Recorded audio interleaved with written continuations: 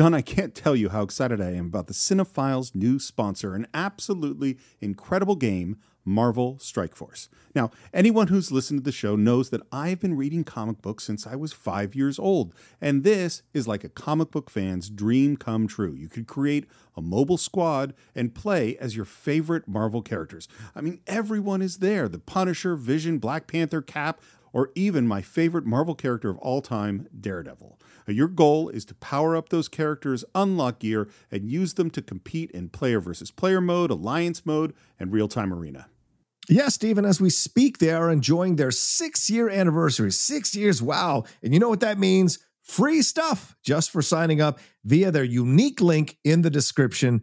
The anniversary consists of weekly events and bonuses. If you complete each event, you can receive special rewards and skins.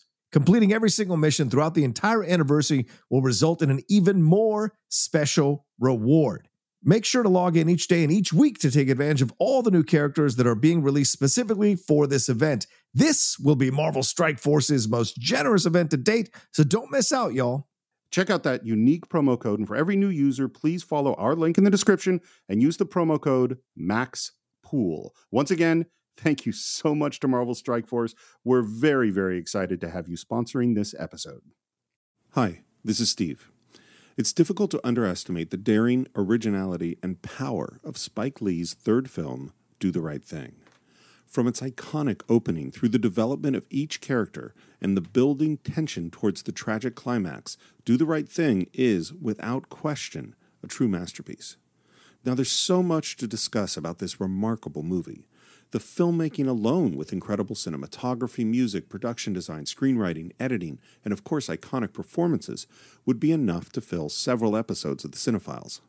However, Do the Right Thing is more than just a masterclass in filmmaking. It's a movie that drives into the heart of issues that are as difficult, emotional, controversial, and important today as they were over 30 years ago. To help us navigate these complicated issues, we welcome back to the Cinephiles director, writer, and actor Andre Gordon. So if you haven't seen this incredible film, the right thing for you to do is to visit cinephiles.net, where you can buy or stream Do the Right Thing along with every other movie we've ever reviewed. And if you happen to support the show on patreon.com/thecинephiles, right now you could be listening to John and I discuss our feelings about the increasing length of popular films. So that's a discussion of long movies on Patreon and Do the Right Thing, Part 1, with special guest Andre Gordon this Friday on The Cinephiles. Our freedom of speech is freedom of death. We got to fight the powers that be. Fight the power. Fight the power. Fight the power. Fight the power.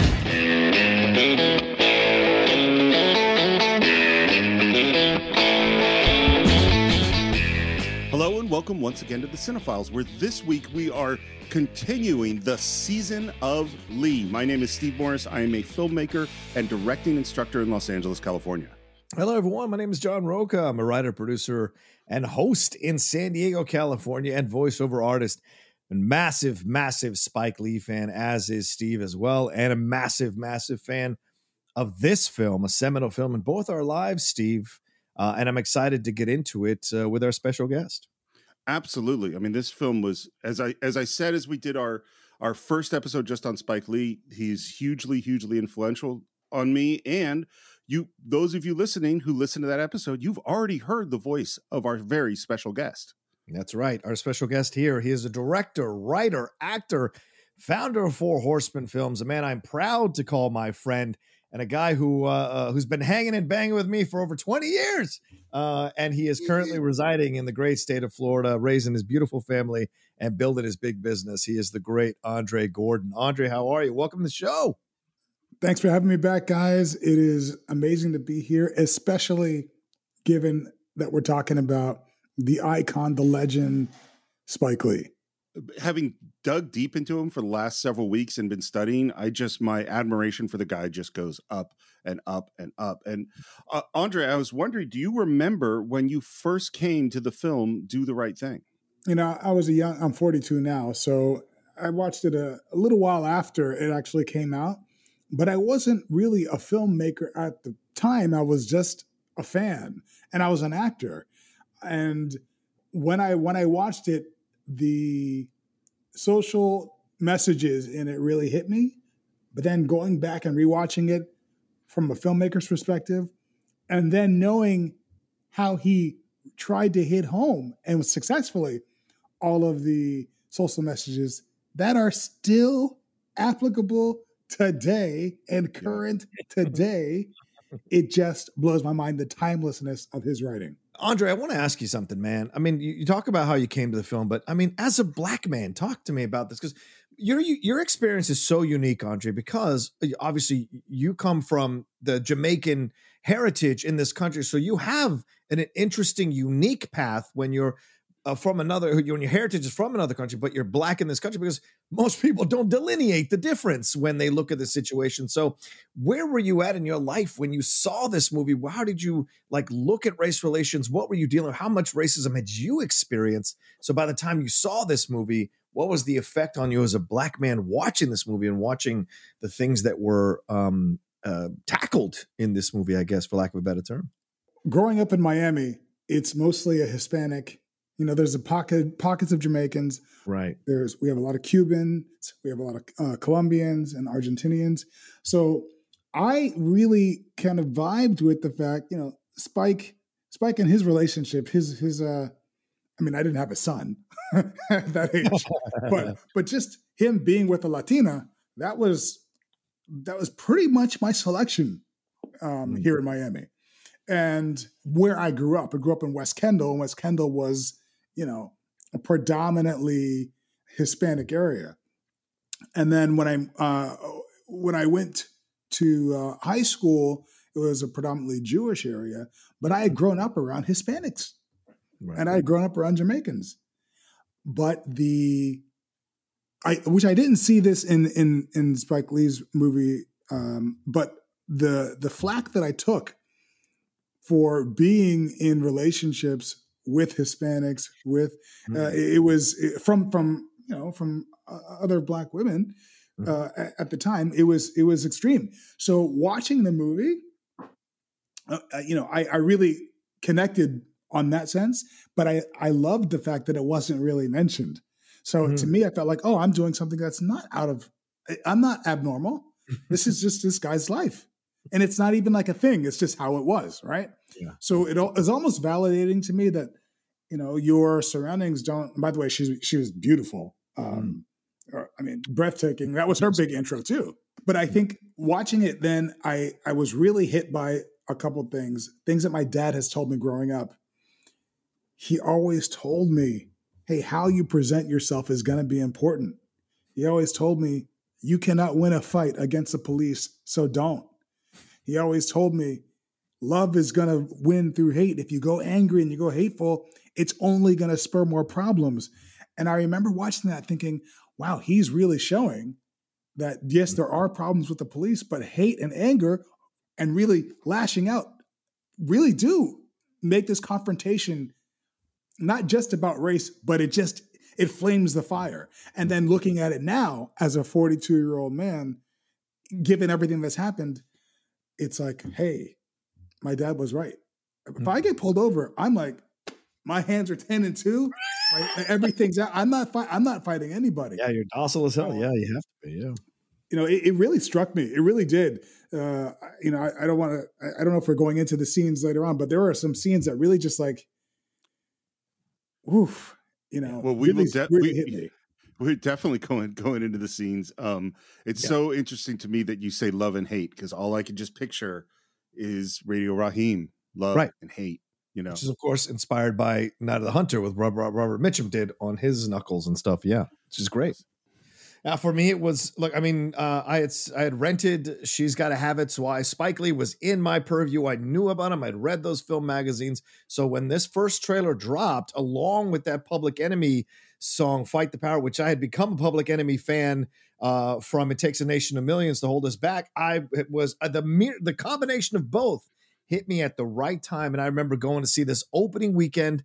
I think I went with my best friend, Maurice Jones, and we watched this film. And it was a film that absolutely left us shell-shocked at how honest and authentic it was about race relations. It challenged you with so many complex characters that you could cheer for, not like, and cheer for again throughout the whole movie. And I went back multiple times to see this film because I wanted to really savor it and enjoy it. And I was super frustrated that more people hadn't seen it in my high school and kind of were turned off by the fact that they dealt with race and all of that. It really opened my eyes up to how much people want to deal with race and how much people don't want to deal with race in this country, which is essentially Spike's point throughout most of this movie. So a very seminal moment in my life that changed my perception of race relations in this country for sure, and what can be done with films to highlight race relations in this country. It's funny, Andre, in some ways I have a similar experience to you. Not seeing it, I saw it in the movie theater. I was in college. I already described it in the last episode, but this is one of the movies that blew up my brain. This is one of the movies that changed entirely the way I saw the world, and I think changed my future on some levels. But what's interesting is watching it now. I watched it over and over again back in the day, had it on VHS and watched it a lot. Watching it now for the show, I had been emotionally profoundly changed by it, but now watching it, just looking at the filmmaking, it's astounding what this young guy did. You know, when you do your gymnastics routine or your high dive and they rate things on degree of difficulty, this is not an easy movie, man. This is an extremely complicated, difficult movie, and it is executed almost perfectly. When you look at, and I mentioned this before, when you look at how hard it is to carry a role as an actor, and this is, his coming up party, so to speak. Yeah. He really delivered a performance of a lifetime, and it is shot and delivered so stylistically, so beautiful. It's almost theatrical. It's almost like you feel like you're at the theater, like you're really immersed. And we talked about how it's interesting to watch his films now and then. That was his signature. Get right in the face of the audience, put all the issues and the people right in your face. Allow the culture and allow the background and the surroundings to really inform the cinematography. It's amazing. It really blew my mind watching it again and again and again. And then watching it now, I'm like, man, this guy's a genius. Yeah. This young guy's a genius. Yeah, it's still topical today, as you said earlier, Andre, but it's also still as powerful and still just like going back and watching a film from the I was watching 1940s. I was watching Citizen Kane for like an hour yesterday on TCM. Just, and go like, God, this still affects me. This still moves me. And seeing this film 33 years later for this show, it still moves me. It still affects me. It's kind of mind blowing to think about how far past in our past it was, yet it still carries that kind of classic feel to it in that this was a film that will hold up for multiple generations and be one of the greatest films ever made. And you get the same vibe when you watch it because of the attention to detail and the expertise with which Spike Lee directed this movie. And this is his second feature film, or third feature film, rather. Incredible. I couldn't agree more. I'll give you a little bit of pre-production. I actually don't have that much. I think, it is somewhat influenced. There's an Alfred Hitchcock Presents episode called Showing for Dead, which is kind of speculates on how the heat can affect violence. And we could say that that's to some degree an inspiration, but the real inspiration, I think, for Spike is living in Brooklyn, experiences within that community. There's the Howard Beach incident, which is a car breakdown with some African Americans at a pizza joint, and violence resulted, racially motivated violence that resulted in the death of one of them, and the Eleanor Bumpurs murder. And this is an elderly woman who was killed by the police, and she was being evicted from her apartment in the Bronx, and and we looking at it today, those are two stories that Spike mentioned at the time. There's more and more and more and more. And so that's the real inspiration, I think. And Spike wrote this screenplay in 2 weeks. Wow. Yeah, just take a moment. I can't write a page in 2 weeks. I can't imagine the whole script in 2 weeks. That's phenomenal. So Spike finishes the script. I think he had done School Days with Paramount, so he had to deal with Paramount, brings the script to Paramount. I could totally picture this meeting. the executives are going, Spike, we love it. It's great. We just have a couple of notes. And apparently the notes are what Spike described as they wanted to change the ending into what he called the We Are the World ending. Oh, God, yeah. And he said, nope. And he walked out and he went to Universal, and Universal bought it immediately. Wow. Yep. And the other thing that's happening is that She's Gotta Have It was shot like a guerrilla film. No, no permits, no unions, they just went and shot it, I think, in 12 days. School Days is a non-union film. This is his first union film. Well, the unions in New York at the time, they looked a lot more like me than they looked like Andre. And Spike made a deal. Yes, they were not as handsome as our guest. So Spike was like, look, we'll do a union film, but I got to see some more colored faces and some more women's faces working on this project. And this is something that Spike has done throughout his entire career, is brought more and more people of color into these unions, onto these projects. Yeah. And that has, begun to change the face of the film industry, which meant we still obviously have a lot more work to do in that direction. Yeah, I'd like to throw something out here, Steve, for just a second. You mentioned Universal Pictures, and I'm looking at their films they released in the 1980s, and certainly there is a desire to push the boundaries on things here. They released the Milagro Beanfield War. Mm-hmm. They released Brazil, which is really, an exploration of the societal stuff that's happening there and the way he presents it throughout that movie, for sure. And then you've got a number of other. Gorillas in the Mist is Universal Pictures, so that's exploring the idea of what she went through there with the gorillas there. Talk Radio, which is that Eric Bogosian film based on his play. You Do the Right Thing in 1989, and Born on the 4th of July, which is just a few months later. So films that have a record of kind of attacking systemic things in our world, Universal Pictures seems like they weren't afraid to do that in the back half of the 1980s. So very interesting. So you're saying there were large studios that were making movies that were about something important? I mean, they were still going Back to the Future, don't get me wrong, but still they were doing this, which I liked. It was a good balance. Yeah. One last thing I want to say about the production, just because it's just fascinating to me, is it was like an 8-week shoot. It's 8 weeks to shoot one day. It's one day. Right, the whole film. Yeah, like that's all. Yeah. Everything is about one day for 2 months of shooting this film. Right. 1 24-hour period. So in the past, obviously, we don't care about swearing on the Cinephiles. We said a lot of words here, but words that we have avoided is, there's certain racial slurs, particularly the N-word, that people feel very uncomfortable with. And when in editing the show, putting in clips of the show, I tried to avoid putting them in. If we had to put them in, we usually bleep them out. Yeah. And John and I and Andre, we've kind of been discussing this. And the fact is that Spike Lee is going right at these issues. And to some degree, we feel in some cases it might be disrespectful to the filmmaker to not include the words that he created for this film. And so I know these words can be very troubling for some people. I know they can be very difficult to hear. So we just wanted to give you a warning that is what's going to happen in the course of this podcast. And so that you know ahead of time. Speaking of which, shall we jump into the movie? Jumpity jump.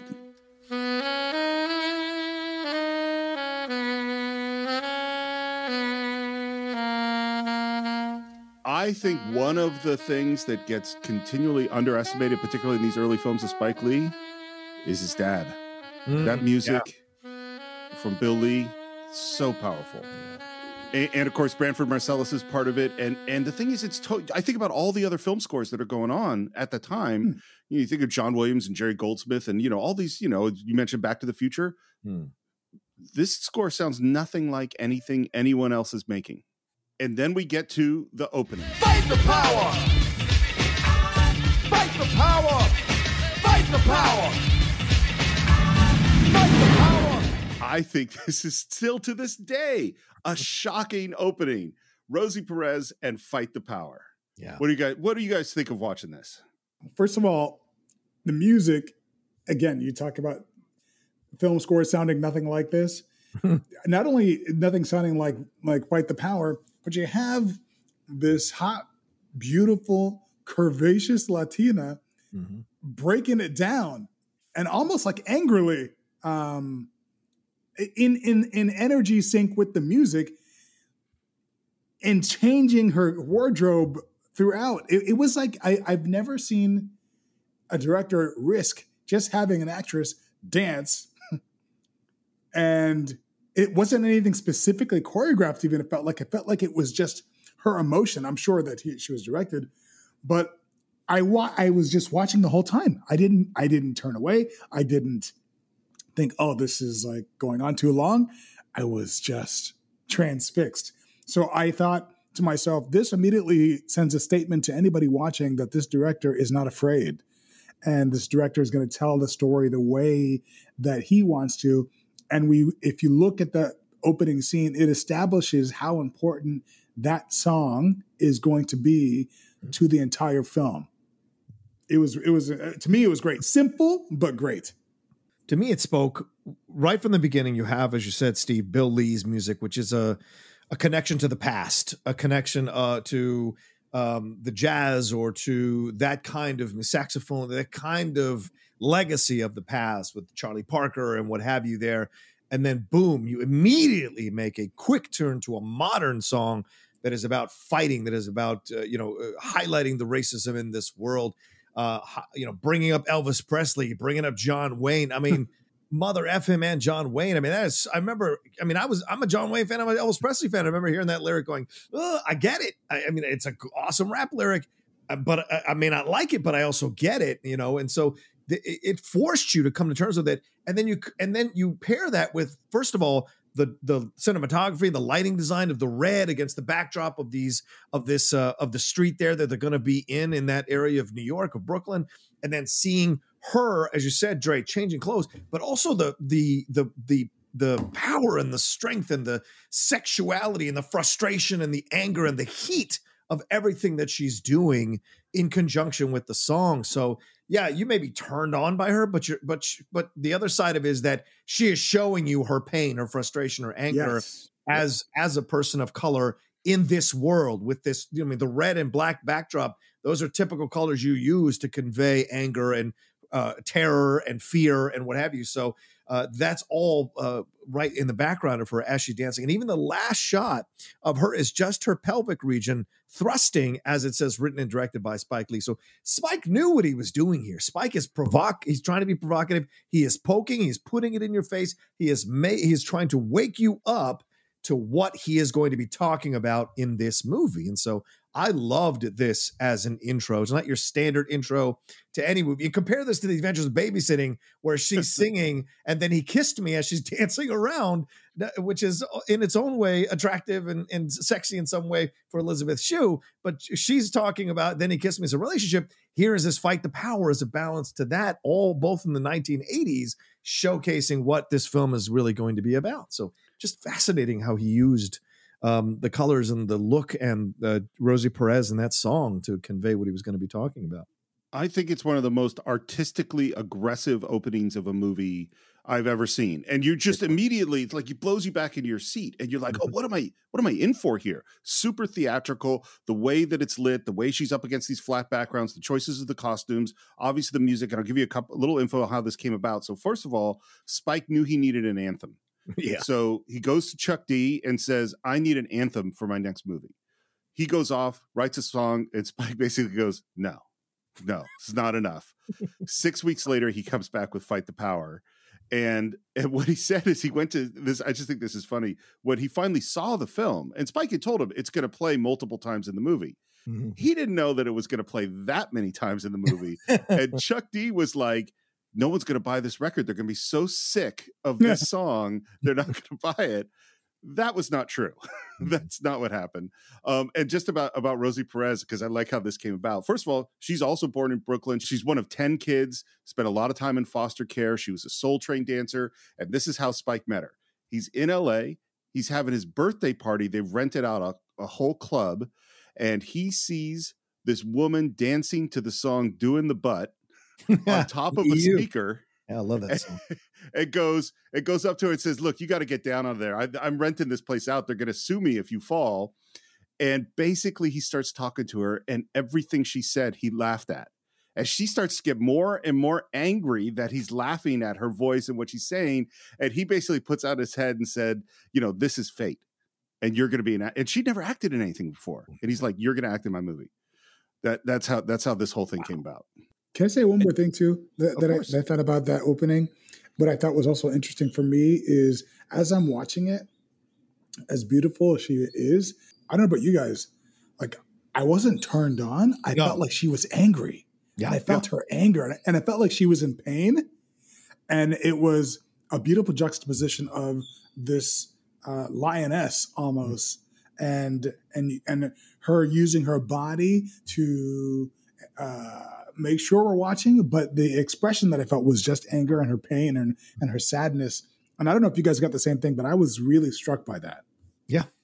Absolutely. Well, is it weird to say that I think, try to put it the right way, that this dance sequence, that she is sexy, but it is not erotic, you know? I Yeah. think so too. Yeah, absolutely. Like it's a really interesting thing. And then right at the end of this incredible opening, we go into this extreme close-up of the alarm clock and Samuel Jackson's lips waking us up. Wake up! Wake up, wake up, wake up! Up you wake, up you wake, up you wake, up you wake! And this is Mr. Senior Love Daddy having this narration through this whole film. It's like he weaves the neighborhood together, I think. Yeah. And it's so, it's so funny because we've been talking about the emergence of Samuel L. Jackson because we've seen him in Jurassic Park. We've seen him in all these films where he was around and then suddenly he explodes, in the mid 90s. Yeah. And by the way, he went to Morehouse a few years before Spike Lee was there. And they had met, he was still in that neighborhood, and that's when they had met. Wow. I have today's forecast for you. Hot! And we're going to go meet the characters. In a lot of ways, this is like a love song to Brooklyn, this whole movie. And we should say Ernst Dickerson's the cinematographer. They met in film school at NYU. This movie looks unlike anything we were watching in the 80s, I think. 1,000%. By the way, one thing that was interesting is that he insisted that it was a north-south street rather than an east-west street. And I bet, Andre, you have some guesses of why he might have wanted that in terms of where the sun is that there's a lot of stuff that would mess you up if you're on an east-west street. The lighting in regards to the sun was incredible. There are so many shots that things are beautifully backlit, not overexposed at all. It's just this, it's like money shot almost every time when it's coming in terms of the sun. But I felt like the heat was so consistent and so oppressive, and the sun felt like so hot and so big and so looming that it's almost like you expected things to get to a boiling point, so to speak, because of the sun. 100% agree. And the first person we see that's dealing with the sun is the mayor of the block, Ossie Davis, lying in that bed. I've laid in that bed in 100-something degrees with no AC, just feeling awful, He is such the central core of this film. So much part of the heart of this movie. In the design, right? You look at the production design right off the bat, right? You can tell he's living in a place that's not, that well kept. Looks a little bit poor in terms of the look of it. He's got 2 empty beer bottles by his bed there, by the by whatever. He's got the chintzy little fan on the right side of him. So it's a perfect introduction to this character. He can't actually keep all the sun out. His curtains are not, like what you would find nowadays, the sun blocking curtains. It is a very thin rags he has up there, a thin fabric material that he has up there. So he can't keep the sun out and try to keep it cool. So right off the bat, you have an idea. And he's probably had that bed for 30 years, 40 years. So you have a great character introduction without him saying a word until he pulls off his blanket and goes, God damn, it's hot. So, yeah. And the next character we meet is Smiley. Good morning. My name is Smiley. Here's what's crazy. And there are things that I found out that I just can't believe is true. Okay. But he wasn't in the script that Spike wrote. Wow. There's no Smiley in the script when he wrote it. Okay. And that Roger Smith there's a whole bunch of people that lived right in this neighborhood. It sounds like shooting of this film, people would come down, and there was a real strong artist community in Brooklyn at the time. So musicians and artists and all these people come down. Roger Smith lived there, and he came down and said, no, I need to be in this movie, and kept pushing himself. And he created this character of Smiley and basically kept every morning he's there inserting himself. And finally Spike goes, I guess I'm going to put you in the movie. like all of this, like the stuff he says it's based on, there was a man who would sell newspapers on the street corner. And that's kind of where that voice came from. The Walkman and the headphones and all this stuff is his idea. I don't know if Martin and Malcolm are his idea. That feels, because it's so thematically linked to the film. Yeah. I wonder if that came from Spike, but like he just kept coming, and we see this guy, and I'm sure you have had guys in neighborhoods that you live that were this, he's out there every day. He's got this massive stutter, and he has these pictures of Malcolm and Martin that he wants to sell, and he's fighting against apartheid, and he's just one of the characters on our block. And Roger is an incredible actor who, I think he had a one-person show for years where he played Huey Newton, the co-founder of the Black Panthers, right? And look, this guy went to Yale. This guy's from Berkeley, California. He just I didn't know that. Yeah, he's from Berkeley. Is where he was born. His mom was a dentist. His dad was a judge. That's the combo of here. So this is a supremely intelligent guy, but of course politically active. So clearly, he saw, because he's so intelligent, he saw what Spike was doing, which is why he wanted to be a part of it. And the character of Smiley works so well in the movie because you feel sympathy immediately because he has a stutter. He's holding up a picture of the only time it's ever been documented that Martin Luther King and Malcolm X met each other. I think it was 1964 when they met.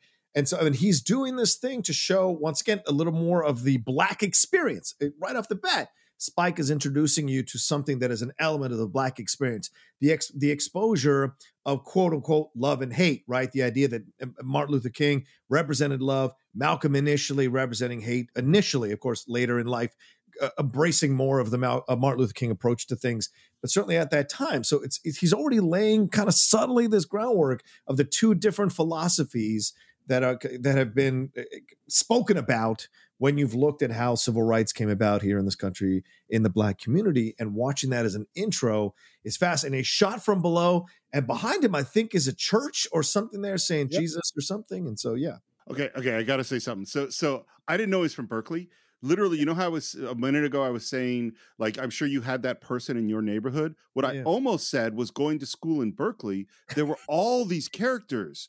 There was there was the bubble lady. There was the naked guy. There was a guy. I mean, these are literally characters that walked around the streets of Berkeley because post-60s, post-free speech movement, post-People's Park, there are a lot of people that were a little different that hung around. And there was one guy whose name was, we called him Rare, because he was this kind of big, muscular white guy who walked around and yelled "Rare" at the top of his lungs and then did a lot of pull-ups.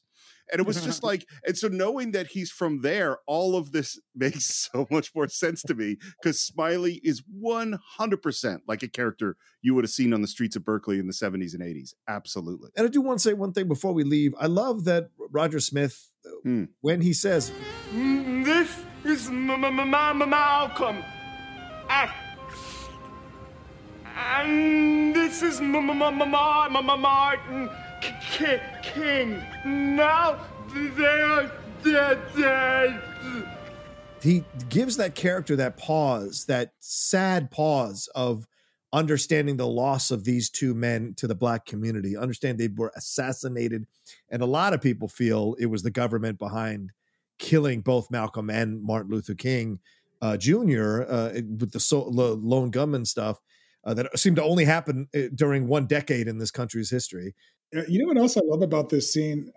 In the first scene, we're in the bedroom. It's like, those two golden hours when you're filming, sunrise and sunset, and we see the first golden hour. And like, as you said, Steve, this takes place in one day, right? So by the time we get to Smiley, it's incredible, and so I don't think it's by accident. Yeah. The change in the sunlight is equal to the ratio of how long the day is in the movie, yes, and to where the sunlight would be over Smiley. So even though it's just a couple minutes later, we're not still in that same really amber yellow light.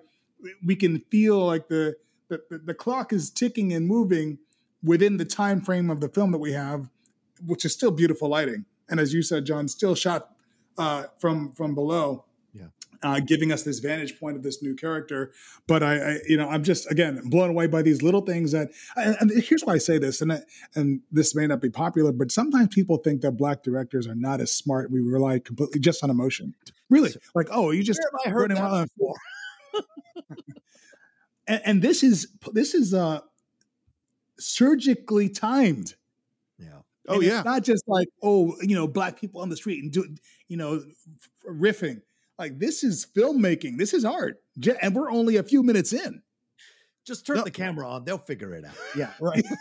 This is like, that's what I mean. Like the degree of difficulty is so high in this movie. Yeah. Like that's just insane to me that people would have that thought. And speaking of Spike Lee, we're going to meet his character Mookie, and we're moving in to him in his apartment with his sister. And what is he doing? He's counting his money, because one thing we're going to hear about Mookie is he's going to get paid.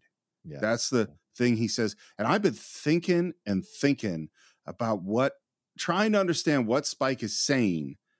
I got to get paid. Got to get that money. Mm-hmm. Like what? Because it's very interesting. It becomes more interesting the more I think about it. I'm sure we'll revisit it. Yeah. I mean, my initial thoughts are, yes, that's how he's presented. How many of us have been in that stage in our life where we're like, okay, we got to get paid? And how many of us are willing to overlook certain things from either our employer or a company because we got to get paid? And so I think that's the beginning of this idea of Spike's character, Mookie, as the film goes along, and certainly the connection with the conversation with Bugging Out, and then later what he does at the end of the movie with that trash can. There's a conversation to be had about whether you like or don't like what Mookie did, but this beginning here, laying the groundwork that this guy is constantly worried about his money, constantly thinking about his money, whether he works hard for it or not. Certainly Pino would say no. Other people might say yes. But it's out there as a conversation that builds throughout the movie. But if you notice, as he's counting the money, this vantage point typically is as if someone's actually going to be entering the room. So when I initially watched it, I thought someone was going to be entering the room, and nobody did. And I was like, oh, he even turns and looks to where the person who would be entering is. It's almost like Spike is like, all right, I got him. They're watching me. But this isn't a smooth tracking shot on a dolly. It's very shaky. What I love about that setup is what we're learning about Mookie is even as he's counting his money, he's not solid on it. He is shaky about it. He's unstable with it. And as the camera shakes, he's 10, 15, 25, 20. It's almost in rhythm. And we're feeling this rhythm of him being off balance in terms of his money, and the camera is demonstrating that. And I thought it was brilliant. That's a great fucking point. Yep, that's brilliant. Yeah, it's creeping around him and moving as if it's about to take the money from him. And Spike wearing the Michael Jordan jersey right off the bat too. The Mars Blackman connection a little bit there too. Yeah, wearing the Jordan jersey. So yeah, and then. It's so misleading the way I think this is handled at first is that he leans over and there's this woman in the bed asleep. And naturally I just go, well, this is his girlfriend. This is his wife. And he starts playing with her lips. Mookie, why always bother me when I'm sleeping? Wake up. And it's not. This is his sister. This is both his actual Spike Lee sister and his sister in the film. And man, messing with someone on their one morning off is not cool. And it's weird to me, like, I have a relationship with my sister. She's older. I was never on a bed with her playing with her lips. That was not my relationship. What's the matter? You don't love your brother Mookie anymore? I love you, Jay. And as he's leaving, and I'm going to ask possibly the dumbest question I've ever asked in the history of the Cinephiles. But as he's leaving, she says, yeah, brush your teeth, man. I brush my teeth. Your breath stinks. Did Mookie brush his teeth that morning? I don't think so. No, I don't think so either. I don't know why that seems to sum up a bit of his character. But Mookie likes to say he does stuff and he doesn't do them. And then he blames her upper lip, which I think is a great thing. And now we're going to see a big, huge car pulling up, and we get to meet Sal and his two sons. He's driving a white car. That's not a mistake. No. He's driving a big, long white car. Does the U-turn onto the street. It has that interaction with the Korean grocer there. And so Very interesting introduction to these three characters here. And I see the Jamaican flag in the back. Oh, that's a good point. Well, color control is so key in this movie. And one of the things is everybody's in these warm colors. Obviously, the scenery is very warm colors, except for Sal, Vito, and Pino, and they're in cooler colors. You know, they're always going to be slight. And if you look at Sal's Pizzeria, it's green. It's, you know, it's a different color scheme from everything else. Yeah. Apparently, Spike Lee originally wanted Robert De Niro. Yeah, he did. I totally understand why he wanted him. And that would probably have been my first thought too. And I'm really glad he got Danny Aiello. This is my favorite performance of Danny Aiello. Oh, yeah. You know? It's so good. Wardrobe design I thought was really great because you have John Turturro wearing mostly black and a sliver of white, whereas his brother is half black top and white bottom.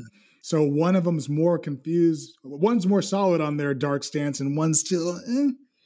And I think that's not by accident. I definitely think it's by design. Right, 100%. No, I was going to say that's Ruth Carter who does the costume design in this movie, and she's the one that just I think won the Academy Award for Black Panther. So still working Ruth E. Carter, bringing that Black experience to life through her work there. Yeah, and we immediately get the dynamics of this family. Sal turns to Pino, John Turturro, and says, Pino, get a broom and sweep up front. Pino immediately yells at his brother, Vito, get a broom, sweep out front. Huh? Get a broom and sweep out front. What? Get a broom and sweep out front! and what's so fun, it's just the degree to which Pino does not want to be here is high. Right. We'll go back to what Andre said earlier, right? Andre, you said this when we're talking about the love, hate, and how hate can be like be an instigator rather than a unifier. And here is Pino right off the bat, from the beginning, creating this environment of antagonism towards the job, towards his dad, towards the community, towards the Black people who come in there as customers, without realizing that if his father hadn't run a successful pizzeria, that these Black people who are the patrons, that motherfucker wouldn't have the clothes on his back, wouldn't have anything that he had gotten through his whole life. It is through the people who patronized the business. And maybe there's even a little resentment there that's part of it. And clearly there is resentment, historical resentment between Italians and African-Americans in this country. And you've seen it documented in numerous films, certainly Spike film. Well, and that's what, the incident, one of the ones that it's based on was Italian-Americans and African-Americans. I don't want to come to work anyway. I hate this freaking place. I detest it like a sickness. And I love how Sal handles his son in this moment, because this is his pride and joy. This is the thing he built, but he still handles it with his sense of humor. He says, "You detest this place like a sickness." I mean, that's like really hate. That's hate. I mean, do you think you can do better? No, I didn't think so. You see, Pino, this is a respectable business, and there's nothing wrong with that. It's funny, and it's just brings their characters out perfectly. I remember being scared because I thought Aiello's going to snap. Like, you've seen all those movies with Italians where they're talking to you normally and then suddenly they just smash your face in. And I was waiting for him to just snap, but he really tried his best to father his child. You saw the father figure in him throughout. And it just got worn down and worn down and worn down. And his, lines, when John's talking about how he feels about the pizzeria and the people, I watched this film again early in my LA days. And this is kind of a personal story, and I'll just tell you guys this, and we'll see if she's listening. But I was dating a girl, and she was Italian. And I was in love with this girl. And I thought that this was the one. This is the one. Before I met the real one, I thought this was the one. And I was crazy about her. And, I moved into the studio apartment. I moved out all my stuff. And we would watch movies together. And this was one of the things that was really personal to us. And she said, I'm going to go home and tell my parents that I met the one. Now, she goes home to her Italian mom and dad, tells her mom and dad that she's met the one. And they say, what does he do? He's an actor. Are you kidding me? And she said, well, and there's one more thing. And he's Black. You're telling me this Molly is who you're trying to... She never came back to LA, by the way. So I had all her stuff. Wow. She never came back. All her stuff was in our place. She never came back. I had to ship her stuff back to her. Then I went to Philly to go talk to these Italian parents, and they left Philly because they didn't want to see me. Wow. So this movie really, hit home. Obviously, everything worked out for the better, but the way that Italians and blacks, that disagreement, that divide was real for me in a way where I could, everything that John Turturro was saying, his character, I felt like that was her brother. I'm like, oh, I know this guy. Wow. This guy's real to me.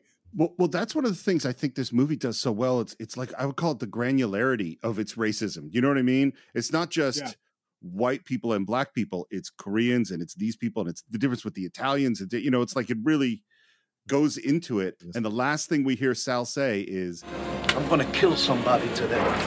Right. It's an offhand remark, but yep.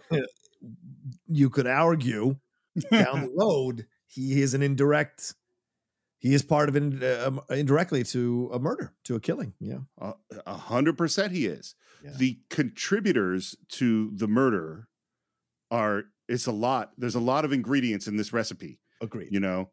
But by the way, I was going to say this later, but watching it this time, the building dread I felt was so strong. Yeah.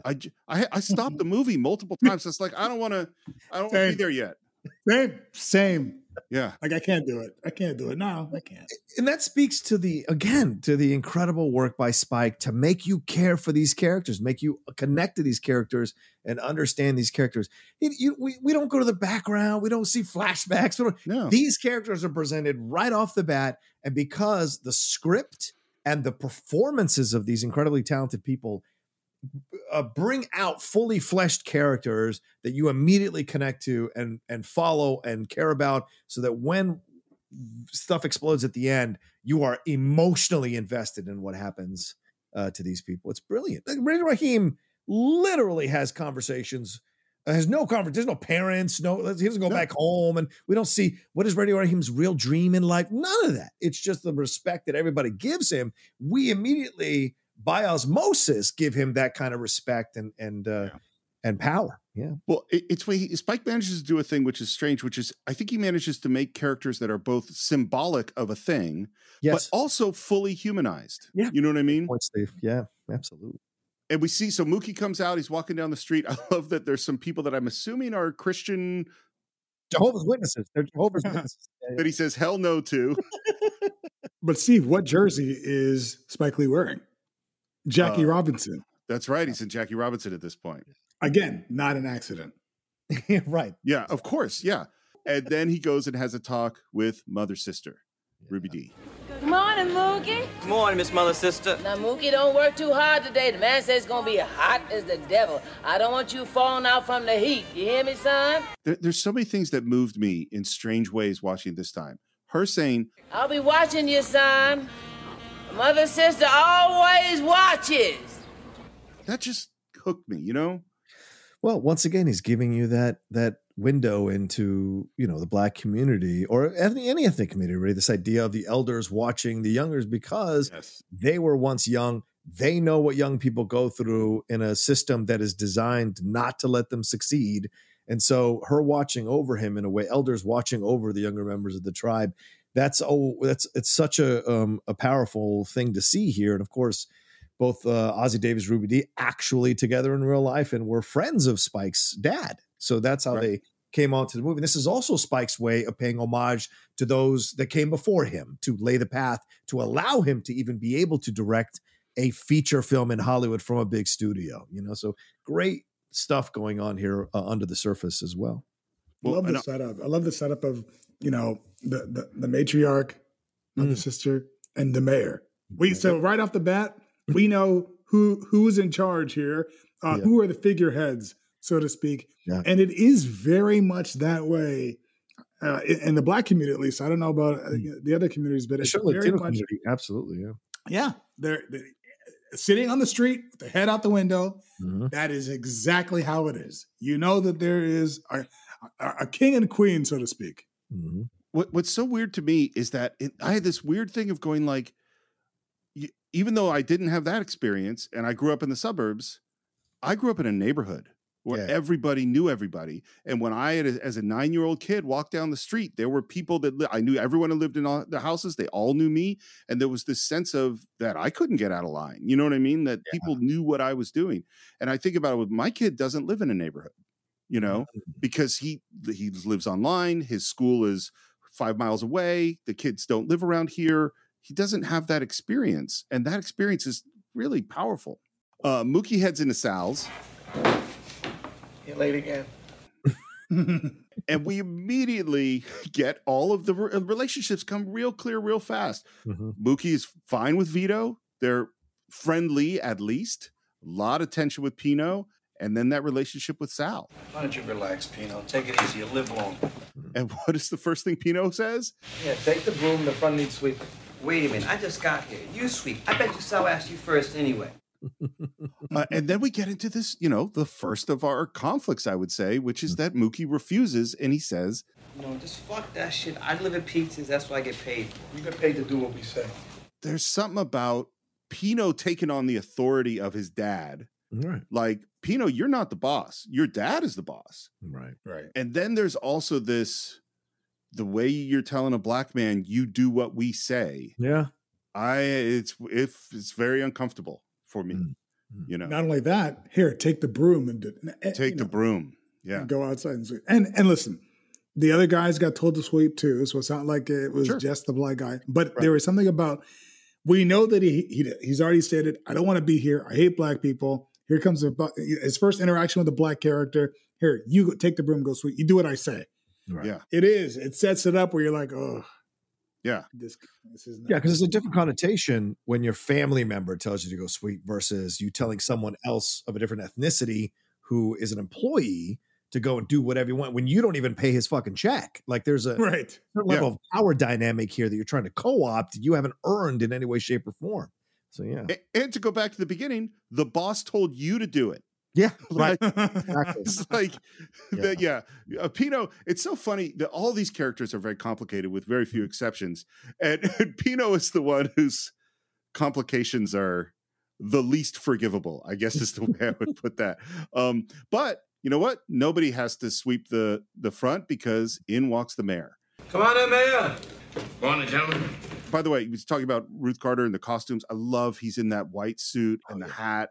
It's, you know, no one else is dressed in white like this in the film. He's very different. And no one else is wearing a suit in the film. And Sal, I love how Sal treats the mayor.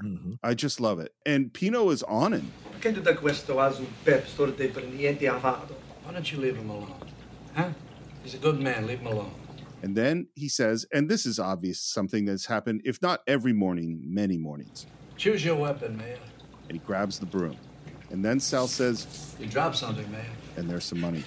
You are going to have the cleanest sidewalk in Brooklyn. Clean as the Board of Health. Ah! And he goes out to sweep, and Pino says, Pop, I don't believe this shit. You running welfare or something? When I was younger, I didn't even quite really realize that his suit was. I saw blacks in my neighborhood wear a suit like that, but they weren't drunks. It was just the suit they had. So your perspective of him goes from this elevated king to like, oh, he's going to go sweep the sidewalk. Right. So Spike immediately downshifts our gears. Like, you think this guy's like up here, and really he's the town drunk who just needs $1. But he's more than that. But that's what we're like. Oh, okay. We're like, it's a reality check. And I remember thinking, I was a little heartbroken at the moment because I was like, oh, he's not what I thought he was. Right. Well, and yet, in a weird way, he also is exactly what you thought he was. You know what I mean? Yeah. That's what's so lovely about his character. And I'll tell you something else that really hit me this time. And I know I mentioned on the show before that my dad's an optometrist and he worked in the Mission District in San Francisco, which was the Latino district. And at the time he had his office there, it was it was a lot of poverty and a lot of crime and a lot of trouble on the streets. And one of the things he was very much, he's not Sal, but he knew every single person on the block where he worked. He had relationships with all those people. And there were a lot of guys who were alcoholics, guys like the mayor. And they would come to my dad when they got their welfare check and they would sign their check over to my dad. and say, I got to pay rent on this day. Don't give me the money back until I get, because they were afraid they're going to drink it up. And so my dad was sort of the banker. I don't know, maybe 10 or 15 people that he was kind of the banker on the block because everyone trusted him, you know? And so he had these relationships with a lot of people, and he fucking loved that community. I mean, he had such deep ties to that community. And so even though he's, you know, a Jewish guy who lived in Marin County, you know, he came from a totally different background, but cared a lot about the people that he was working around. Oh, and then that's the thing when you look at this scene here, Stephen, you have the young kid, aggressive kid who hasn't really been out there in the world, hasn't really had to, you know, kind of work with the community, hasn't had to put food on his table for his children and his wife and do all these kinds of, these are the things that you have to understand, that it takes a community, it takes a village, for lack of a better term. And Pino is just like, and he speaks in Italian to his dad, which is even more of an insult because you know he's only doing that to insult him without the mayor knowing what he's saying in English. And then eventually, you know, it's Danny doing what he's doing there step by step because he respects this gentleman. He knows what it's like to be an older guy. He feels sympathy for this guy who things didn't work out in his life. And so, you know, throw him $1 or something, or hand him $1. It's not a big deal to him. Yeah. And he's a harmless guy and he's doing his thing. And there's nothing wrong with $1. It's paying back to the community in a way. So, you know, and who knows? I mean, Sal, how long has that pizzeria been around? How long has he seen the mayor from probably an upstanding businessman who did handle things? When he mentions his kids later in the conversation with his young kids, and then something happened. Did he fall into alcoholism? Did he lose his job? Was there some kind of racism involved? And in the end, this is what he ended up. So he's seen him through the stages of his life. And so to help him in that moment, it's an old thing between them, possibly, you know? Well, and the fact is, Sal is not a perfect person at all. No, right. But he does have deep love for this neighborhood. Yes. You know? Yo, Ahmad! We are going to head off and meet a gang of young people sitting on a stoop that has some interesting faces in it. Yo, who's out here yelling my name? And they're in bright, bright colors. There's Ahmad, who is Steve White. We have a very young Martin Lawrence here. And by the way, obviously, this is the hottest day of the year. Yeah. But the weather does not always cooperate in your 8-week shoot. And apparently, the first 2 weeks of the shoot, it was pouring rain the whole time. Yeah. And they didn't want to use their cover sets. And I'm sure, Andre, you've dealt with this, is like a cover set is something that in case it rains, we have an inside thing we can shoot. But if you use them all up early, if it rains later, you got nothing.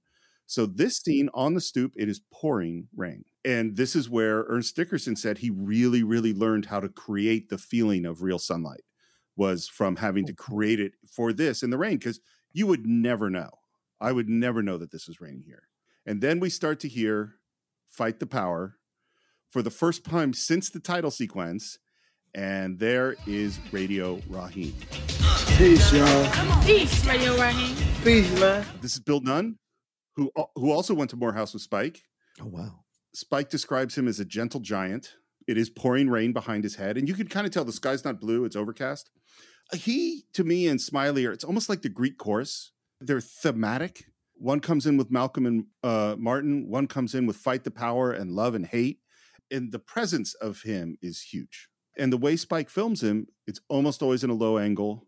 It's frequently in a Dutch angle, which means it's tilted. The lenses are always wide lenses, which distort his face to some degree and just make him that much more imposing everywhere he goes. Right.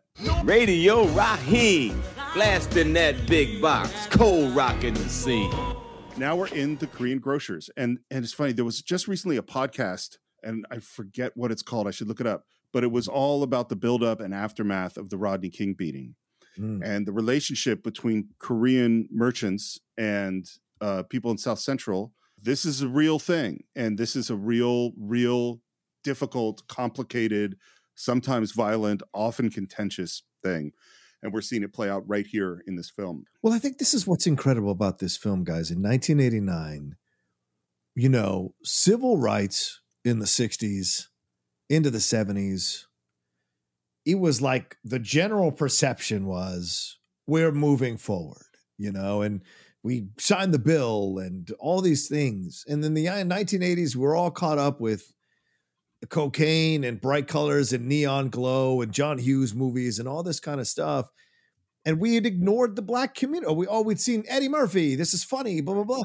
But Michael Jackson, Prince, you know, but there was piece by piece, step by step, there was this growing thing of rap, this growing reflection of what was going on in the inner cities that no one was talking about, right? Except for when it came to drugs or cocaine or crack and all of that stuff, which, some people in the Black community believe was created by the government to put into those communities to keep them in a situation, much like alcohol with the Native Americans. There's those things here. And then boom, we're opening our eyes more and more near the tail end of the 1980s again, Platoon and all these films coming out to kind of wake us up to some of these social issues that are still a problem in our world and the advancement of thought on these issues as well. And Spike is hitting all of these throughout the movie. This is a window into these things that are going on in these communities, and the anger and the frustration and the different points of views that are going on with it. This film, I don't know why it struck me this time, maybe because I've become more educated since I thought of the film in 1989. Like the multiple points of views from multiple different people of color, sometimes the same color within the same community having different points of views in the situation, is fascinating. And this is what makes the film timeless. This is what makes the film so good. And here, this idea of approaching the idea of other people coming in to co-opt places in the Black community. Right nowadays, or back in the early 2000s, it was Middle Eastern people coming over and owning gas stations, right? Indian people coming over and owning the 7-Elevens. And there's always been this anger at other cultures coming over, taking over convenience stores or businesses within communities. And there's a frustration that members of that community aren't doing the same thing. There's this built up narrative that somehow they're being locked out, but these other people of color coming over are being preferred by the government over the people in the actual community. So it's a fascinating thing to explore. And that was one of the tenets of Malcolm X's point of view. He's like, I don't want somebody to go back. I'm not going to force a white owner of a business to go back there and make me food. He poisoned me. I want us to own our own shit in our own communities, run our own business in our own communities. And so you see this kind of this subplot rolling through the whole movie. I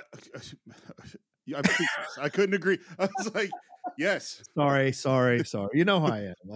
Why are you apologizing? Sometimes, John, do you know, John, my grandfather would not go out to eat because he felt that going out to eat, depending on who's back there, he could get poisoned.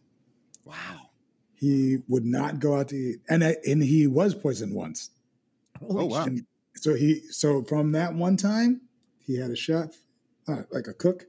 He would not eat anywhere but his house because exactly what you just said. It's a real thing. Yeah.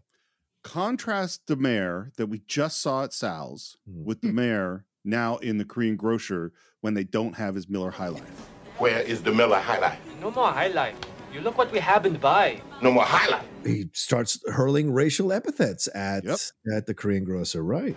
Look, doctor, this ain't Korea or China or wherever you come from. You get some Miller High Life in this funky joint. The anger, the frustration, yeah.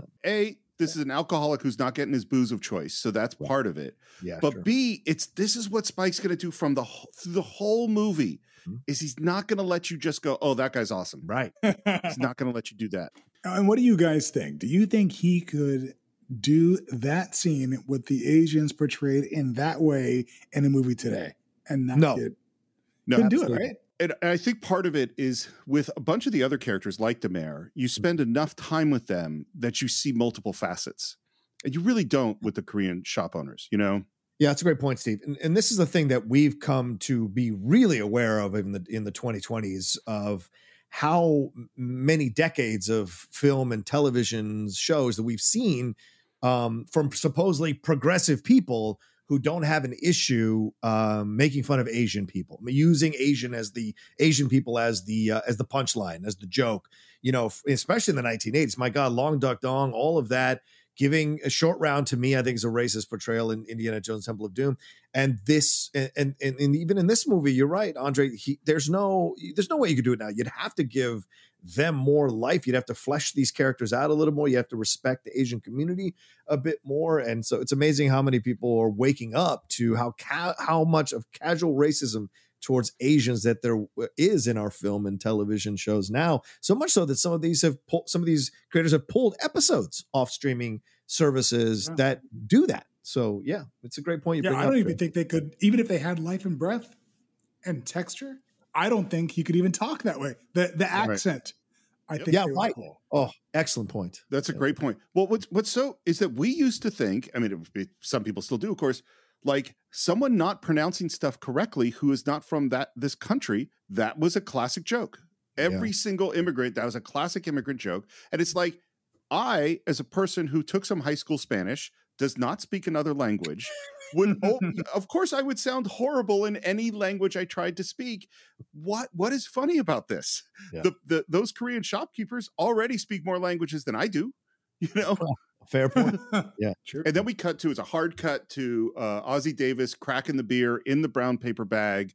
And you see just a little shake of his hand, I think is just a little nice touch. Again, I know I've said it, but the way that he gets up and close with these angles, his lips too are almost like longing for the can, as if he was going to kiss a woman. Like his lips are quivering in rhythm with his hand. Like his lips need to touch the can. And then we hear, "Hey, you old drunk! What did I tell you about drinking in front of my stoop?" And there is mother sister in the window. And this relationship in this film is remarkable. Mother sister, you've been talking about me for 18 years. What have I ever done to you? You a drunk fool. Besides that, I would like a whole movie of DeMare and mother sister. I want to know. I want this whole 18 years. I want to know where these people came from. I want to know what this relationship. I want to know it all. Why does she hate him? Not hate him, but why does she feel the need to tear him apart? Did she? And she gets asked that later. She's like, "Why are you so mean to him?" Yeah, Spike's sister does. Yeah, right, exactly. The mayor don't bother nobody, and nobody don't bother the mayor. But you, the mayor just tend to his own business. I love everybody. He doesn't love everybody. We just saw him in the Korean store, but he does have a lot of love for the people of this neighborhood. A lot of love. I even love you. Hold your tongue. You don't have that much love. But I also there's a lot to judge the mayor for. I mean, we don't know his past. So we don't know what mother sister has seen in these 18 years. Right. You know? Right. Other than him probably being a drunk. One day, you're going to be nice to me.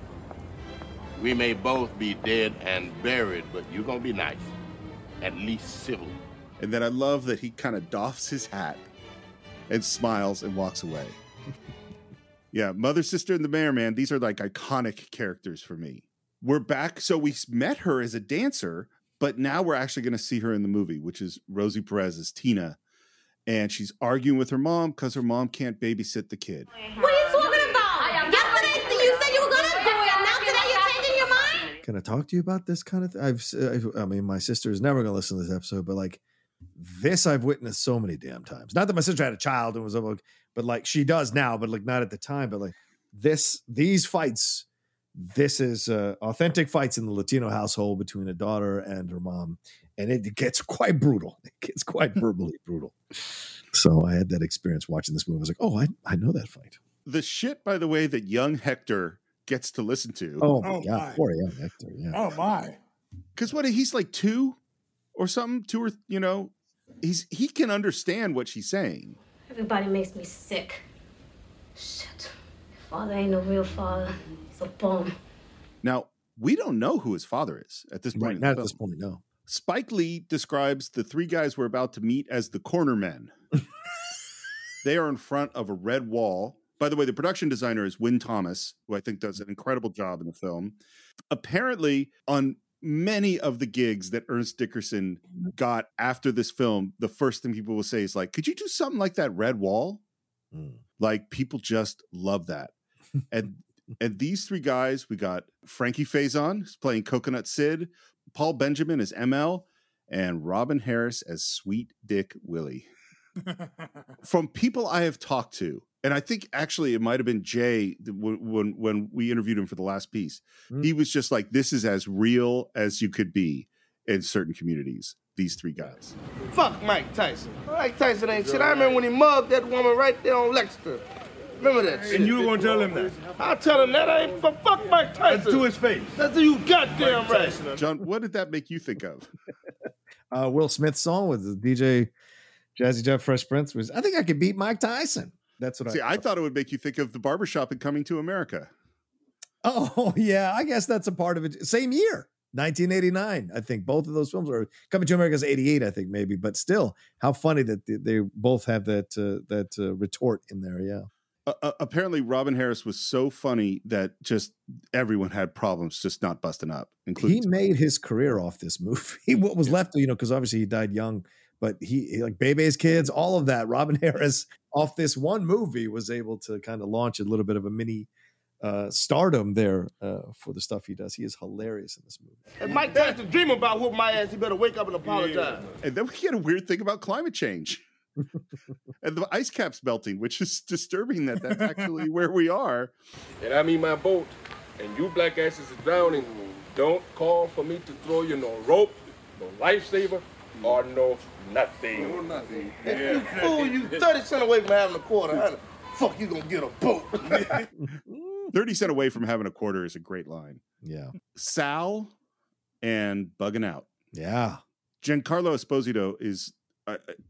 he's one of my favorite actors, and this performance of his, it's for me, it's not the greatest performance of the movie, but it is the performance of the movie in this weird way. Bugging Out. I love him. I don't know if I'd actually love Bugging Out, but I love this performance. Yo, stop, put some cheese in that motherfucker, man.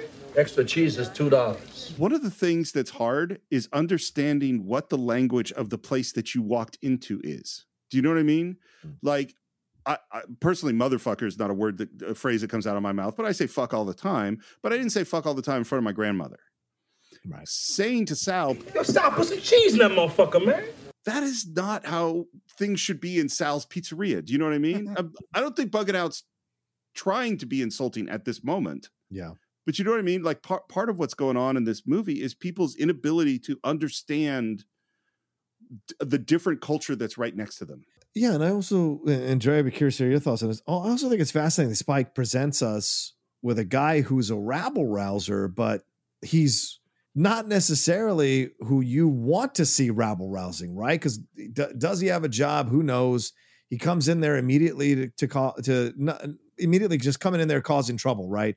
But what's the end result? What's he doing with his world, with his life? But he's just causing trouble and looks on the wall and sees that there's no black people and immediately goes after Sal for that. So he may have legitimacy to his anger or to his upsetness, but how much of that is actually authentic and how much of it is for attention? Because later when he confronts John Savage, all the guys around him are trying to instigate him to do something, and he keeps defaulting back to, "You lucky I'm a righteous black man. You're lucky I'm this. You're lucky I'm that." Just this way of saying, I don't have the guts to actually fight you or get in your face or actually get into a thing with you. I just want to rabble rouse just for attention, And so I wonder how much of that Spike is making a comment about young people who want to be upset about something but not do anything about it, really. I don't know. I think it's a brilliant assessment, and I think that he represents the angry black man. The angry black man is such a stereotype in that time, and he is a combo of the angry black man that people are afraid of, but also, as to what you ascertained, John, that he didn't do a darn thing when push came to shove. Hey, Sal, how come we got no brothers on the wall here? You want brothers on the wall? Get your own place. You can do what you want to do. It also, to me, really hit home because he actually represented, again, my dad. It's so hard raising black boys. And my dad raised 3 black boys in South Florida. It's so hard. Everything he said is a lesson. And a couple of things. You can't get rich on demand, and you can't walk into someone's place and tell them what to do. Yeah. So he wants a black person on the wall. First of all, it's not his wall. He's coming to this guy's restaurant. He's demanding cheese on the pizza. It's all these demands. And it's very much what you have said already. Like, young people making demands, maybe where their demand, and they have the right to feel the way they do. Sure. But maybe not in the forum or the place or the arena to have a valid demand change, to have the person change the way they're living their life and operating their business. Why does he get to decide who gets on the wall? And it's not even his place. but he's angry about it. So really, he's angry about something. And so Spike is showing that the anger that he has is so pent up that it's misplaced to the one place where he feels like he could get something done, which is cheese on the pizza and picture on the wall, which in reality is not going to change the world, but for him is going to do something where he feels like, the man doesn't keep me down. I think he doesn't feel that he has power, and he's lashing out at things that he feels has power over him. It's funny. So I've been thinking about all this a lot, and obviously there's a lot of shit that we're going to deal with as we go through this film that's difficult. And the film is called Do the Right Thing. And the mayor is going to tell Mookie, always do the right thing. And the question of what is the right thing is going to get hard. It's tough.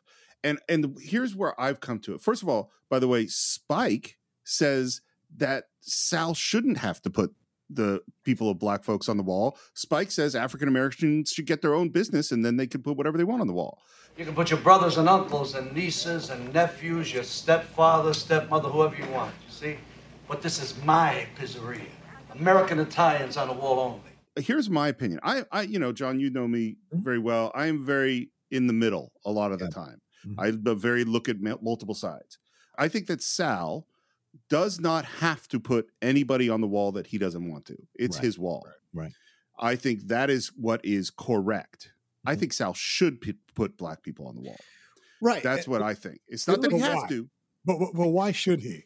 Right. Because, so again, he can do whatever he wants. Right. But he is a part of this community. He wants to be a part of this. It's like, it's not exactly the same thing. So, forgive me if this sounds like I'm taking this to an offensive place. If you are making a movie and you go, I want to make a movie with all white people and I'm paying for it, and it's a movie about stuff that I know, well, you totally have the right to do that. But at this time in the world, you should be including other people, other voices. That is what you should do. It's my money. I could do what I want. But this is what you should do. That's my feeling about it. Right. But and to kind of attach to this, Dre, to throw a little more perspective here, I think it's a matter of the fact of how Bugging Out is presenting it. Absolutely. Yes. You see what I'm saying? If Spike Lee's sister in the movie, Joy Lee, who's actually, obviously, Steve mentioned her, is actually, if her character walked in and said to Sal, I've been talking to some people here in the community, and they just feel like it would be good if we had some representations of ourselves on the wall as a kind of thank you for, how we've kind of funded your business and patronized your business. Would you take that under consideration? Would you, kind of look at that, and can we come to an agreement on who could be on the wall, blah, blah, blah. That's the presentation, because it's respect for what he's built. And someone coming in who hasn't built nothing other than that hairstyle in his life, telling him what to do with his business is not the way you go about doing things. And I think Spike saying that he believes Sal shouldn't, Spike Lee, the person, saying that he believes his character Sal shouldn't have to put anything on his wall. I think that's where Spike is coming from. There's a way to present it, and there's a way not to present it. Well, and it's Bugging Out's behavior. So you come in, first of all, you demand, cheese on that motherfucking slice. Then he calls Sal cheap. Then he he's yelling at him about the Italian Americans on the wall. Rarely do I see any American Italians eating in here. All I see is black folks. So since we spend much money here, we do have some say. I love the way he talks. I can't not like, I just hear it so much in his head. Yeah. And then this is what he does next. He has a napkin and he crumples it up and he throws it onto Sal's floor. Yeah. Right in front, throwing garbage onto the floor, which saying, hey, clean up after me while you're demanding something. It's like, no, fuck you. I'd be like Sal, like, get the fuck out of my business. Like, don't treat me disrespectfully like that. Like, but Bugging Out's problematic. I love him, but he's problematic. Are you a troublemaker? Is that what you are? You making trouble? Yeah, I'm a troublemaker. I'm making trouble. And Sal grabs a baseball bat. Yeah, he does. Do you think Sal has used that baseball bat in the past? I think maybe once. I think he has. I think someone tried to rob the store. Yeah. I think so. Here's the thing I find most interesting. You see who takes the bat away from Sal? Pino. It's Pino. Yeah. Mookie, Look, you want to get your friend out of here? Well, you gonna kick me out now? Or you gonna kick me out, huh? No, I'm not kicking you out. You're kicking yourself out. What? Look, we got some brothers up on the wall, you know? Malcolm X, Nelson Mandela, you know, Michael Jordan, tomorrow. Come on, Mookie, get him out, all right? I'm trying to get him out. Smiley, of course, is there watching because he's like Radio Raheem. He's this presence that we see throughout the film. And what does Bugging Out start yelling as he gets pulled out the door? Boycott Styles. Go! Yo, boycott Styles. I want to go back to his directing here. Yeah. Nowadays, the more edits, the better. Yeah. According to studio, let's keep the audience engaged. Let's keep the pace up. He doesn't. It's one single shot through the door. We go through the screen, the screen, the mesh, and we stay in a 2-shot the entire conversation. He doesn't cut to OTS of either character. To me, it's just the patience and the faith, and not only the writing, but in letting the story evolve. And also, hey, audience, you're in this story with these guys. I'm not going to separate you from what's from the conversation. The directorial choices, again, to me, just blow me away because he's got so much confidence and he's on camera. So it's not even like he can watch it as it's happening. He's just really just his grapefruits, man. He's just got balls. He's like, hey, this is it. Yeah. This is the story, and it's going to play. Yeah. Well, and the thing, I'm so glad you brought this up because there's a ton of oneers in this movie, but they're not like the showy sort of Goodfellas, touch of evil sort of thing. Mm-hmm. It's just he has the camera in the right place. And the other thing is you got to trust your actors. Yeah. Your actor, they have to hit every single beat. What are you trying to do? What am I trying to do? What are you trying to do? Man, I want some brothers up on the wall, man. I gotta work here, man. You fucking my shit up, man. This is between me and Sal, man. You fucking me up. I ain't trying to fuck you up, Mook. And this is one of the other, and this is, I had to be educated to really understand whether or not Mookie is siding outside of his race or where he stands and how that is playing out in the film. But this is part of that too, I think he knows who Bugging Out is. I think he knows Bugging Out just loves to rile people up, loves to get into all this shit. And I think what he's saying is, dude, why are you coming in here messing up my shit? I got a child to feed. I got myself to feed. I got stuff like you coming in here talking all this shit and you don't actually believe half the stuff that you're saying, man. Get out of here. And immediately, because of their relationship, Bugging Out isn't mad at a Mookie. He's like, oh, I'm not trying to mess up your shit, man. I'm not trying to. He's like, come on, can we just? He's like, all right, man. All right, for you, I'll kill it. And then as he's walking back in, he says one thing to Mookie, stay black, right? And this, it's so funny, this idea, because to me, what struck me this time around, I've never had this thought, is that Pino and Bugging Out are essentially the same character. That Pino is the Italian Bugging Out. He's angry, just angry about everything. Yeah. And Bugging Out is a rebel rouser who plays being angry about everything. And so both of them are unsatisfied people who've built nothing in their lives. And so they feel the need to exert their power wherever, whatever illusion of power they might have, or they think they have, wherever they can do it. And him telling Mookie to stay black while Pino is mad that Mookie is black is an interesting place that Mookie is in between these two people in his life. So it's fascinating. So I love that you said that. And the thing that amazes me that just occurred to me, also, these are two unbelievable character actors who have had these careers where they've shown they can play just a huge range of things. Like that's kind of, and this is the beginnings for both of them, of their career. The other thing that really just occurred to me, we tend to get very emotional about things that are symbolic, more so than about things that really matter. Yeah. Brothers on the Wall is a symbol of a thing, right. But it isn't the thing. Police treatment of African Americans, that's a real thing, Right, exactly. And it might be that having better symbols will actually help educate us to doing better in general, but they aren't the same. He employs black men, but yet you're arguing about him not having black people on the wall. Yeah, that's another great point. Yeah. And as Andre, you said, we are still in one shot because Mookie comes back inside and the camera tracks with him. I mean, this guy's your friend, right? I mean, if I'm wrong, tell me I'm wrong. Is he your friend? He's my friend. Okay, if you don't behave, I don't want him in here anymore. He's out. I can't do nothing with him, Sal. And then Pino says, you talk some brother talk to him. I love Spike, just that quick shot of Spike going, brother talk? Like he's stupid. He's stupid for saying that. Look, people are free to do the hell whatever they wanted to do. What free? What the hell are you talking about free? Free? There's no free here. I'm the boss. No freedom. I'm the boss. You want freedom? That's free. You take an order and you take it out. He's got an order there for you. Is this the right address? Did you just ask me if this is the right? Did you actually ask me if this is the right address? Well, one time, you. Yeah, right. One time you gave me the wrong address. Get out of here. Mookie heads off to deliver some pizza.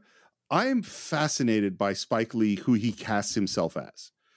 Because and we talked about this before in our just talking about Spike, but he does not cast himself as heroic figures. No, he's never exactly. He's never someone you necessarily cheer for in any of his movies, right? Yeah. Want to hear Spike's description of Mookie's character? Yeah. Sure. Lazy and shiftless. Wow. Yeah. And as he's walking, we hear I don't know why this moment is so amazing, but we hear, "Come here, doctor." I love the mayor calls everyone doctor. This is the mayor talking. All right. Doctor, Come on, what? always do the right thing. That's it? That's it. I got it. I'm gone. You want to hear what I have in my notes here? I have the word discuss. It's so funny because it's so accurate, man. You have the quintessential king of the block, the old timer who passes on knowledge to you, and when you're a kid, you're like, what is he even talking about? Yeah. But you sit and listen, because if you don't, you're going to get a whooping when you get home for being disrespectful. So they pass on these weird anecdotes to you when you're a kid, and you're like, what is this? And then you look back and you're like, wow, it actually had not only a lot of meaning, it was prophetic. And I wish you go back and you're like, I wish I could talk to that old guy again when I was a kid. Like, I wish I could go back now and just have him talk to me, counsel me, because he had so much wisdom and just his experience. And I love how Mookie's like, got it, I'm out, thanks. But, blowing him off. Well, I remember when I had the epiphany that there's a difference between easy and simple. Like, quitting smoking cigarettes is simple. Just stop smoking cigarettes. That was it. But it's not easy. That's how I feel about always do the right thing. That sounds real simple. Yeah. But it's not. Yeah. And this movie, what was the right thing? When did we turn wrong? And it's all these little turns. Yeah. Bugging Out just did one of them, but Sal did too. And Pino did too. Like they're all these little things that are leading us to the tragedy that we're heading towards. And when you talk about always do the right thing, like you said, the tragedy, one would argue that sometimes even what you do is the right thing, it leads to tragedy in itself. When he opens up the door, golly, it's just like, oh, just don't open the door. But anyway. Yeah. Oh my God. We'll get there. It's the worst. The worst. Oh, when he opens that door. And, the thing too, I know we're going to get there. He opens that door out of love. Yes, that's what I'm saying. He did the right thing. Yeah. He did the right thing and let the gates of hell open upon his own establishment. It was brutal to watch, knowing that it's coming. The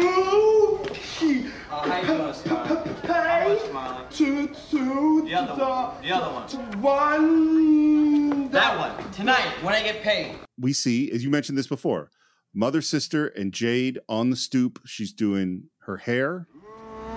Ooh-wee.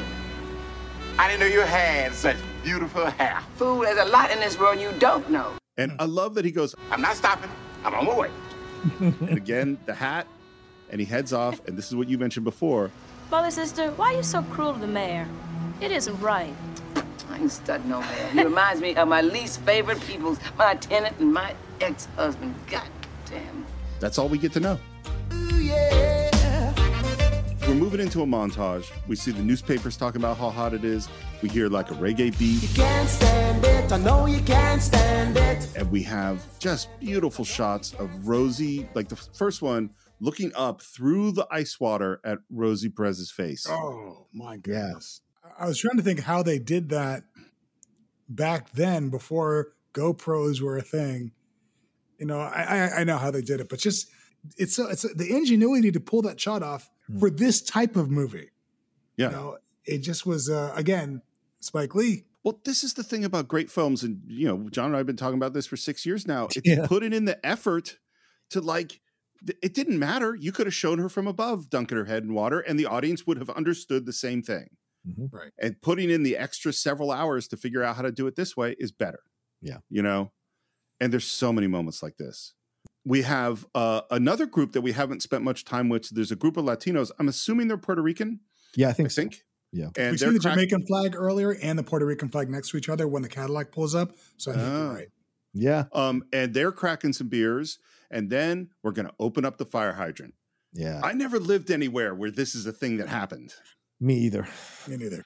Yeah. It looks fun, man.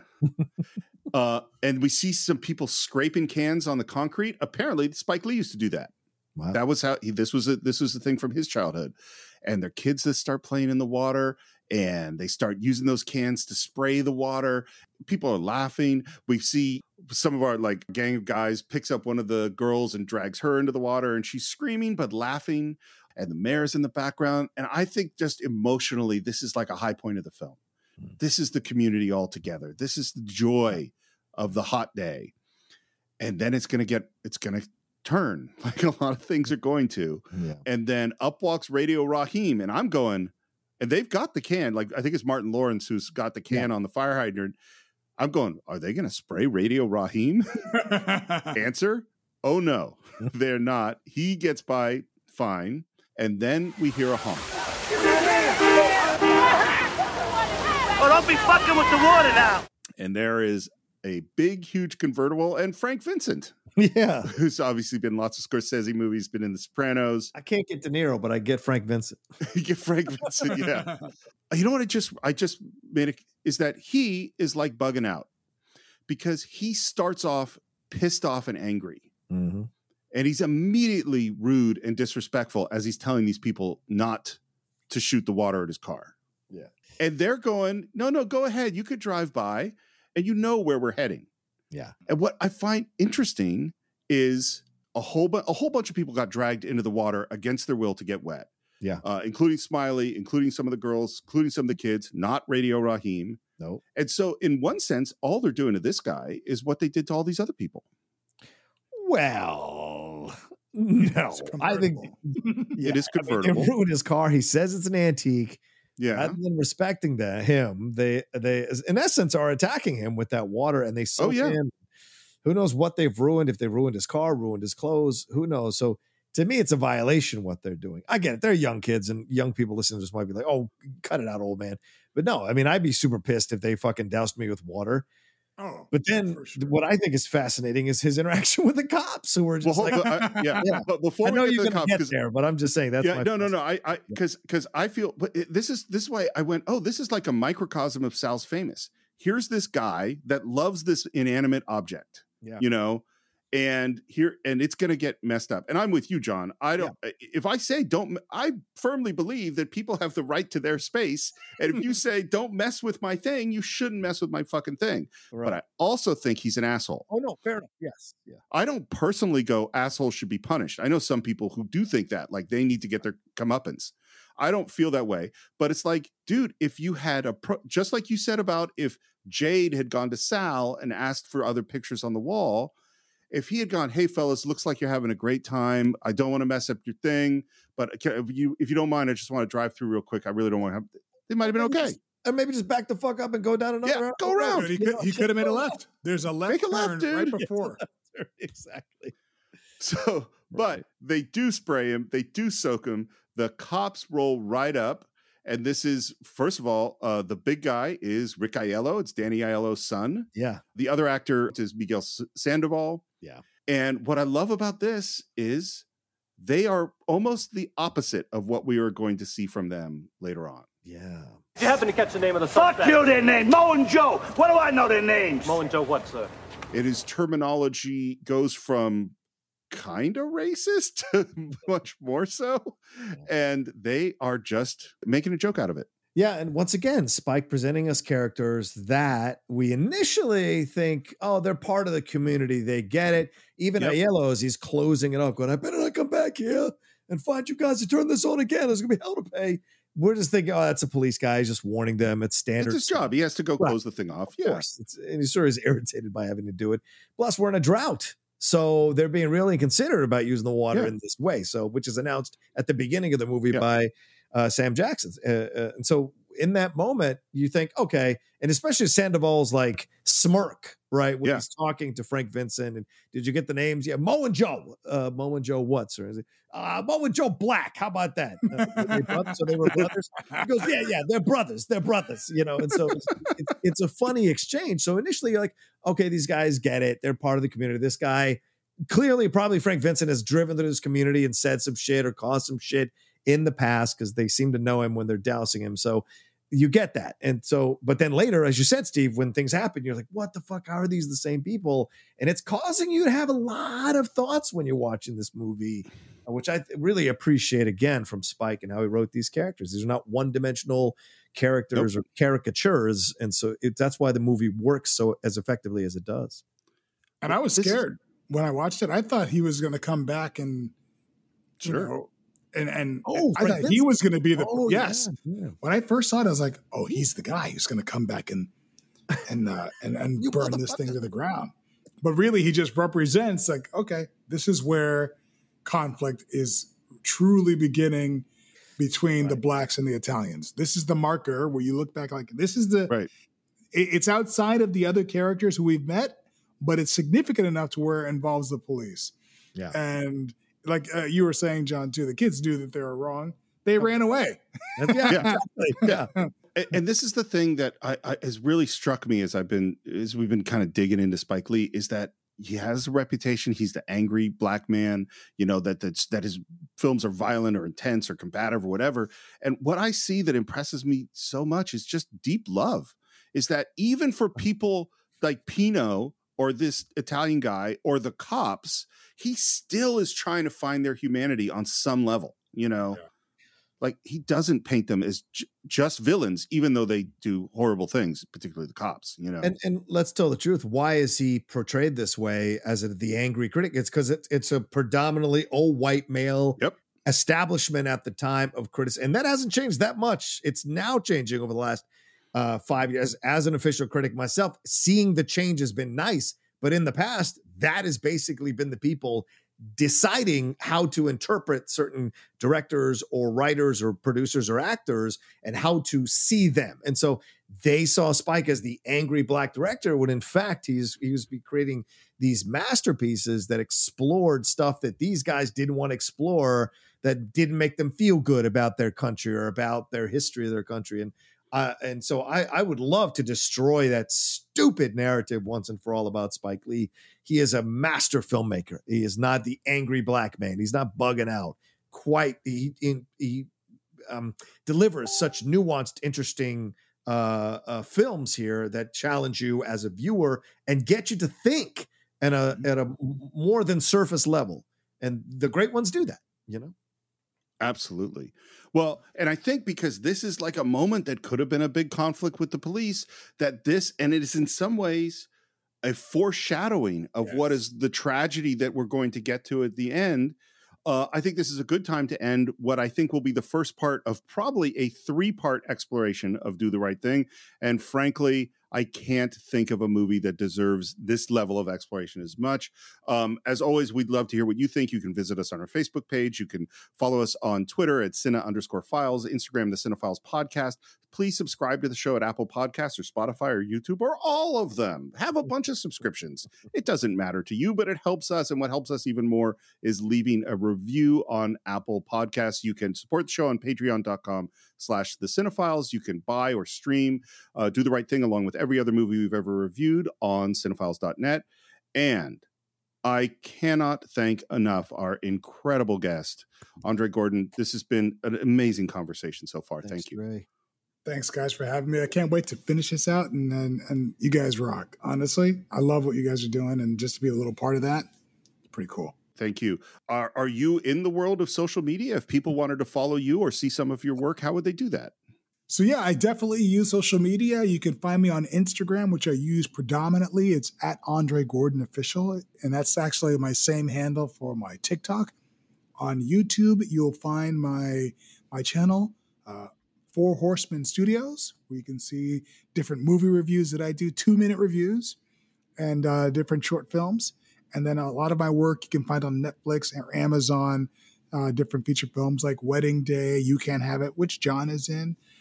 Some really bad cross comic book movies that Sony's greenlighting for us for some reason. We're on number 4 right now with Brian Austin Green, Danny Trejo, and Vinnie Jones. I'm also I just opened a Twitter for my studio, for Horseman Studios. So that's where you can find me. That's fantastic. John, Yes. tell us about yourself. Oh, well, you can always find me at The Rocha Says on Twitter and on Instagram and TikTok. And then on Twitch, The Outlaw Nation on Twitch, doing a lot more stuff on there. And then my YouTube channel, youtube.com/John Rocha Says. That's the Outlaw Nation outlet. You can go and find all my reviews and shows and all the stuff I do there as well. And then my other podcasts, the Top 10 and the Geek Buddies, they're out there for people to consume. And I'm SR Morris on Twitter, SR Morris1 on Instagram. And if you're into Star Trek, then you obviously are already subscribed to Enterprise Incidents. I don't even know why I'm telling you this. You were already there already. Thank you so much for listening. And we will be back with part 2 of Do the Right Thing next week on The Cinephiles.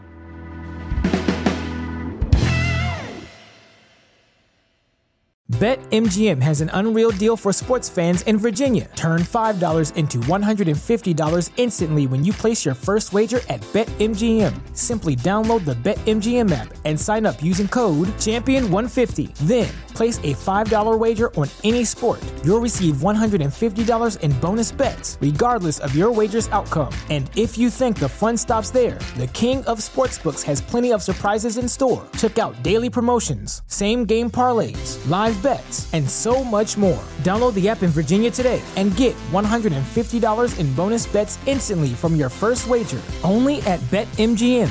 BetMGM and GameSense remind you to play responsibly. See BetMGM.com for terms. 21 plus only. Virginia only. New customer offer. Subject to eligibility requirements. Rewards are non-withdrawable bonus bets that expire in 7 days. Please gamble responsibly. Gambling problem? Call 1-800-GAMBLER. Promotional offer not available in Washington, D.C.